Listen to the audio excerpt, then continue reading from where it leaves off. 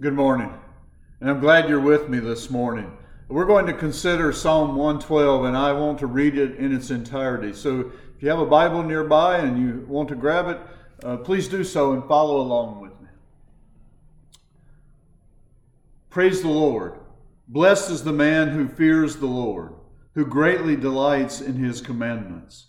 His offspring will be mighty in the land. The generation of the upright will be blessed.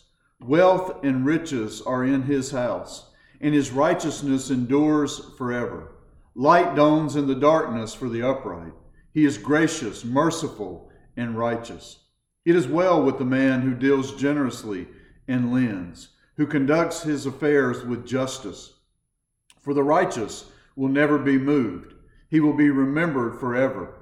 He is not afraid of bad news. His heart is firm, trusting in the Lord. His heart is steady.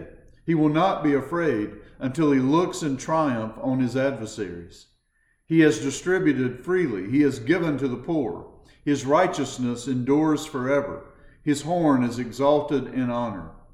The wicked man sees it and is angry. He gnashes his teeth and melts away. The desire of the wicked will perish. Well, Psalm 112 describes the character of a godly person, a person who fears the Lord and obeys the Lord.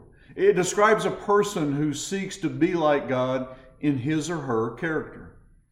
Verse 1 says they fear God. And we often say that the fear of the Lord is more a deep reverence for God than it is a shaking in terror. And that's true. But at the same time, we must not lose sight of the fact that God is holy, God is majestic, and God is frightening to those who oppose him. The godly woman or man will never take God lightly. The godly man or woman will obey God's commands, and they will also delight in obeying God. They're going to seek to obey God in every situation, and they're going to find great joy in obeying the Lord. The psalm then goes on in verses 2 to 9 to speak of the blessings for the person who fears the Lord and delights in obeying the Lord. Verse 2, there is might for the person who is upright and also for his or her offspring. Might here probably has more to do with good standing in one's community than in physical might. Verse 9 says something similar when it says this righteous person will have honor. Now this is a general observation. It doesn't mean everyone will be honored in their community just because they walk with the Lord. In fact, sometimes just the opposite occurs as we are mocked and ridiculed and even persecuted. It also doesn't mean that every child of the godly will turn out to be upright citizens. Obviously, some stray. But the Lord certainly notices our uprightness and our walking with him, and we have good standing with God. Verse 3 goes even farther and promises wealth and riches for the righteous. Jesus in Mark 10, verses 29 to 30, made a similar promise when he said, "Truly I say to you, there is no one who has left house or brothers or sister or mother or father or children or lands for my sake and for the gospel, who will not receive 100-fold now in this time and in the age to come eternal life." But I think we must be careful here and not promote health and wealth gospel. Further, we all know people who are righteous and poor. My grandmother was a saint if there ever was one, and she never had more than just enough to make ends meet. But I think the general observation is that the Lord does bless those who walk with him. He delights in seeing us do well, and he delights in giving us good things. And though this life may have its troubles, God will certainly ultimately bless us with riches untold as he gives us eternal life. Well, in verse 4, we're promised that the light of God dawns upon those who are gracious, merciful, and righteous. And light is a sign of blessing. God shines his blessings upon those who model his character. For over and over again, the Bible teaches us that God himself is gracious and merciful and righteous. Verse 5 says it is well with the man or woman who is generous and lends and is just. Now we all know that people in this life can take advantage of our generosity. But the Lord is very pleased when we live in this manner, for such a life again models the Lord's character. As the Lord has been generous with us and just with us, so we should be with others. Verses 6 to 8 speak of the steadiness, the stability of the person who walks with the Lord. The psalmist here speaks of not being moved, of not being afraid of bad news, and our hearts being firm and steady. I don't think this means we'll never have doubts or fears, nor does it indicate that our faith is weak when we do have doubts and fears. It's human to have those.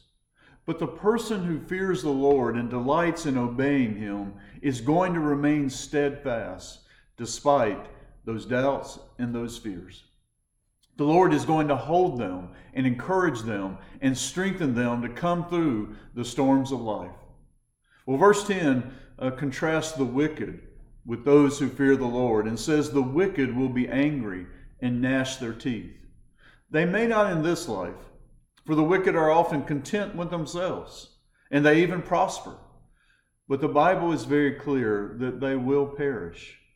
Jesus indeed describes hell in Matthew 8, verse 12, as a place of darkness and eternal weeping and gnashing of teeth.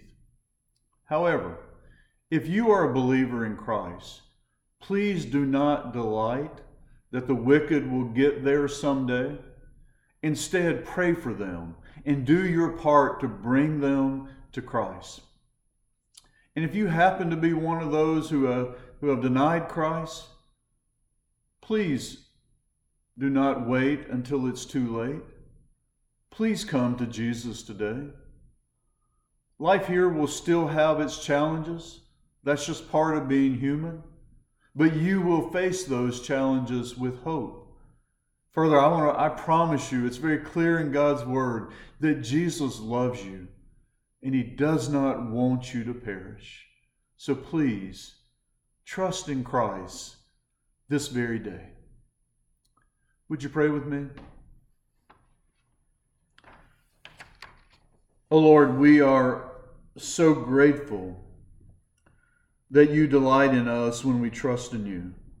We thank you for granting us blessings and right standing with you when we trust in Christ and model that trust by living in accordance with your character.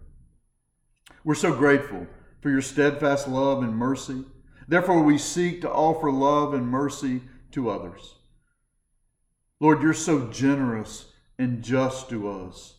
Therefore, we seek to be likewise with others. And Lord, like you, we do not want anyone to perish. So send us out to share your good news and your amazing love with others. And Lord, if there's one listening who has stood against you and is angry towards you and towards your people, melt their hearts of stone this very day. Draw them unto yourself. Reveal your love for them.